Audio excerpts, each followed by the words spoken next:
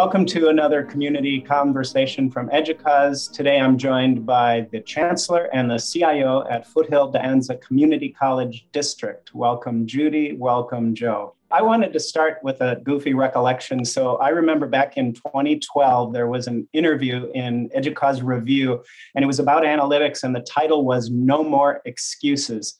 And it makes me think, every institution has to reach a point where they decide that the imperative to do analytics becomes bigger than the hesitations and the doubts and the questions. When did you reach that point at Foothill De Anza? I would say that we really began a deep dive into analytics probably after the Great Recession. In 2009, it forced us, because of the drops in enrollments and just a number of other demographic changes in Silicon Valley, for us to begin thinking about our place in the larger social context. Nationally, community colleges are under a certain amount of stress these days. Financially, everyone is. In terms of enrollments, community colleges are feeling that strain more than ever. How do you make the case for investing in analytics and data at a time when resources are at a low? When I think about making a case for data analytics and sort of the cost that's there, I'd like to start by saying, if we agree as a community on our institutional values and goals, then data and participatory governance are essential elements in achieving those goals. So evidence-based strategies will certainly be compelling, but highly inclusive dialogue and even debate will create more commitment to and ownership of the work to be done at the operational level. I'd like to add to that, John, the biggest investment that we need to be prepared to make is time. For most institutions, we have gobs of data. We have the tools to visualize that data, to report on that data, but developing a culture of data ingestion, if you will, by all of those governance groups and planning groups and management groups, and really making the time to understand what the data says, to challenge it if we don't agree, but to be prepared to be surprised. And we need to put in the time to understand what our data is telling us. And Joe, I'm going to ask you, pretend your boss isn't in the room.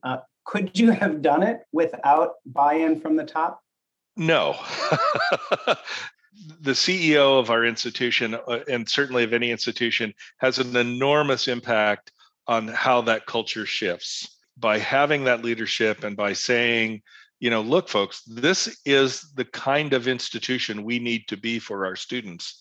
And this is the culture that will deliver that. We can have all the tools in the world, but if the culture doesn't embrace them, then they're not much good to us. We published a statement along with NACUBO and the Association for Institutional Research, and it's changewithanalytics.com. And in it, we said that if you're going to do analytics, those initiatives should be driven by specific outcomes, the specific results you want. I'm curious, what were your top outcomes that you were hoping to change with analytics?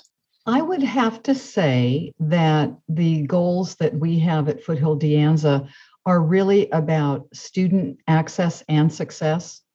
So I would put maybe at the top of the list our dual mission of transfer and employability as a function of our transfer preparation and our career technical education programs. Those are equally important to us. And they're not necessarily mutually exclusive, even though some people might view it that way.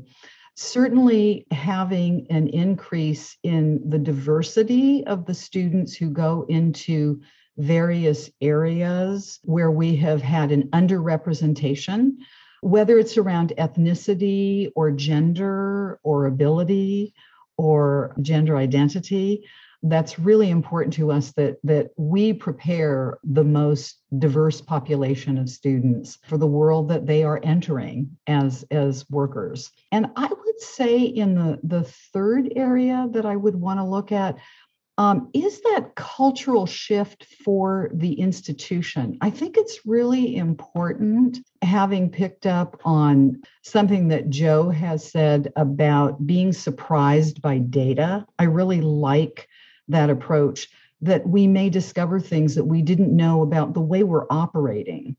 And so to be very open to say the data need to inform ways that we would change, and not just looking for the support for opinions that we've held or practices that we've had in the institution in a very traditional way. One of the things that I've found particularly interesting and inspiring about your approach to data and analytics is you're looking at it in the context of social justice. And I'd love to hear you share some of your insights about that. I will try to confine my comments within a reasonable amount of time, because tying analytics to social justice is just at the heart of what I believe we need to do as institutions. Foothill and De Anza have had a strong history of courageous and uncomfortable conversations around student equity. And now we need to build on the stated commitments to increase student access and success through genuine institutional transformation. I believe our best chance to achieve ambitious goals is to use analytics to identify the problems to be solved and then subsequently identify the best solutions.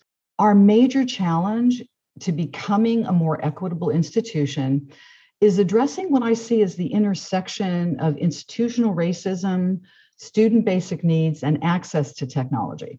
And by institutional racism, I mean our own policies and procedures that may have unintended consequences because we have never assessed disparate impact on certain populations. One example I can give you, I applaud the libraries at Foothill and De Anza who changed their approach to library fines and associated sanctions after considering the reasons why the poorest students tended to incur the most fines. And the policy revisions would never have occurred had the faculty and staff not seriously listened to student stories, reviewed the data, and then reflected on their own agency to remove an institutional barrier. And when I refer to basic needs, I mean housing, hunger, and mental health. Affordable housing for students and even our employees has been a more glaring problem in Silicon Valley since the Great Recession. And the pandemic has exacerbated food insecurity and mental health crises. Among our immediate responses, our district passed a general obligation bond to include a $200 million earmark for housing partnerships. Our foundation has done substantial fundraising to support the college food pantries and food vouchers, and the colleges have expanded mental health services. But for the long term, we need to understand the most effective ways to engage in regional partnerships with agencies and organizations who are best equipped to address student basic needs. And I come back to the issue of research and data analytics there to help guide the kind of work that we do in hugely complex problems. Clearly, it's about the region, it's about the state, it's about the nation. And when I refer to access to technology, I want us to be mindful that it is important, but not sufficient, to just provide devices and Wi-Fi to students, because they may be studying in physical spaces that are not conducive to learning. So with our ongoing return to campus activities, improving Wi-Fi connectivity to increase more study spaces is a top priority. And again, we will need to conduct further research into student needs regarding access to technology. One of the important things that we're going to need to get really good at is microanalytics. We're going to need to be able to take regular small snapshots of student experiences in order for us to advance our agenda around social justice and student basic needs. And in some ways, we may need to really look to the commercial sector, look at those strategies that they use to evaluate customer service and customer satisfaction. So we might say to our students, you recently had an interaction with admissions and records or financial aid or counseling and advising or what have you. How was that for you? Did you get what you needed? If not, how can we make that better? And to really take those small views of what students are doing on a daily, weekly, monthly basis, because I think the insight that we gain from that may be far more valuable than an annual student satisfaction survey or participating in a national student engagement survey project or something of that sort. I really am inspired by what you're saying. I just want to say I look forward to that being part of a longer conversation. And having said that, everything in higher education is complex. So on the one hand, you're drawing these amazing connections between analytics and data as a way to advance social justice. On the other hand, there's quite a few headlines these days about data and analytics contributing to injustice, whether it's algorithmic bias or privacy. How do you balance those two possibilities? That is the challenge of the 21st century. There's two sides to this coin. The one side is our students, our faculty, our staff come to us and say, why didn't you know this about me? Why didn't you know this was happening in my program, in my department, in my life? Why didn't you do something proactively to make things better for me? At the same time, if we do some of those things, the other side of that coin is, well, who asked you to do that? That's an invasion of my privacy. And so I think that the thing that will help us strike that balance is, again, going back to this notion of institutional culture and devising a culture of agility and responsibility to say, here's a place where I think we need to concentrate. How far can we go before it is no longer helpful and becomes invasive?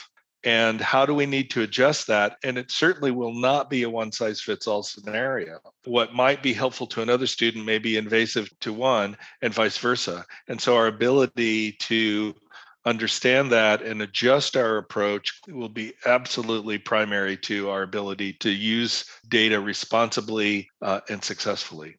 I do think the balance between privacy and the information that we would need to improve the institution is very much a part of institutional culture. And I'm proud of the confidence that I think we can have in our faculty and staff to responsibly use information. I think we have safeguards in our policies and procedures as to who has access to information. And I do believe that we've done a lot of professional development over the years in helping people understand, if you will, sort of good, bad uses of data. And the constant dialogue really that does go on about the meaning of the data that we're reviewing. And I think very lively debates that go on about whether or not certain data points are significant or not. Is the N is too small in a particular area to really draw important conclusions? The researchers at the two colleges really have done, I think, very rigorous statistical studies in certain areas. And so when I think about the information regarding the student progress at De Anza College and the California Acceleration Project in mathematics, and what has been done to change faculty strategies in teaching mathematics and what they have learned about that, there were just some really important learnings out of that can translate then to additional professional development for our faculty. But kind of protecting the faculty identity in looking at the analysis of sections in order to understand the difference in strategies for the same section that may go across literally thousands of students over a period of time. I think we're there in respecting what we need to do for privacy for students and our staff. Judy, in your case, here you are, a chancellor with ambitions about using data and analytics for good. You have plans, you have ideas.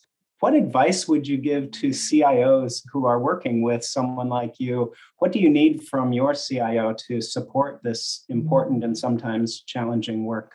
I think it's important for a very close working relationship between the CEO and the CIO, particularly for the CIO to understand what is the end result that the CEO is looking for with those data analytics, and what is the context within the institutional culture for getting there.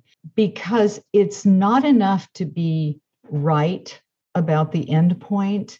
So much in academia is about process. It's about inclusion. It's about transparency of decision making. And for the CIO to be able to be there to help facilitate that, to be involved in the larger work of the colleges, the district. One of the things I am so grateful about in having Joe Moreau as my thought partner in all of this is he is a true educator. And I know from talking to counterparts in other districts, they envy me because they may feel that their own CIO is much narrower in the sense of the role that he or she might play within the institution. And so Joe always has as his focus student learning and student outcomes. And that's really where I am.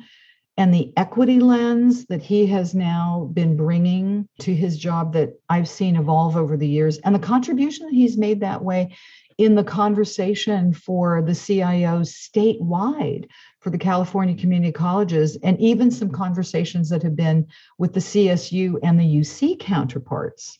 I think that's huge.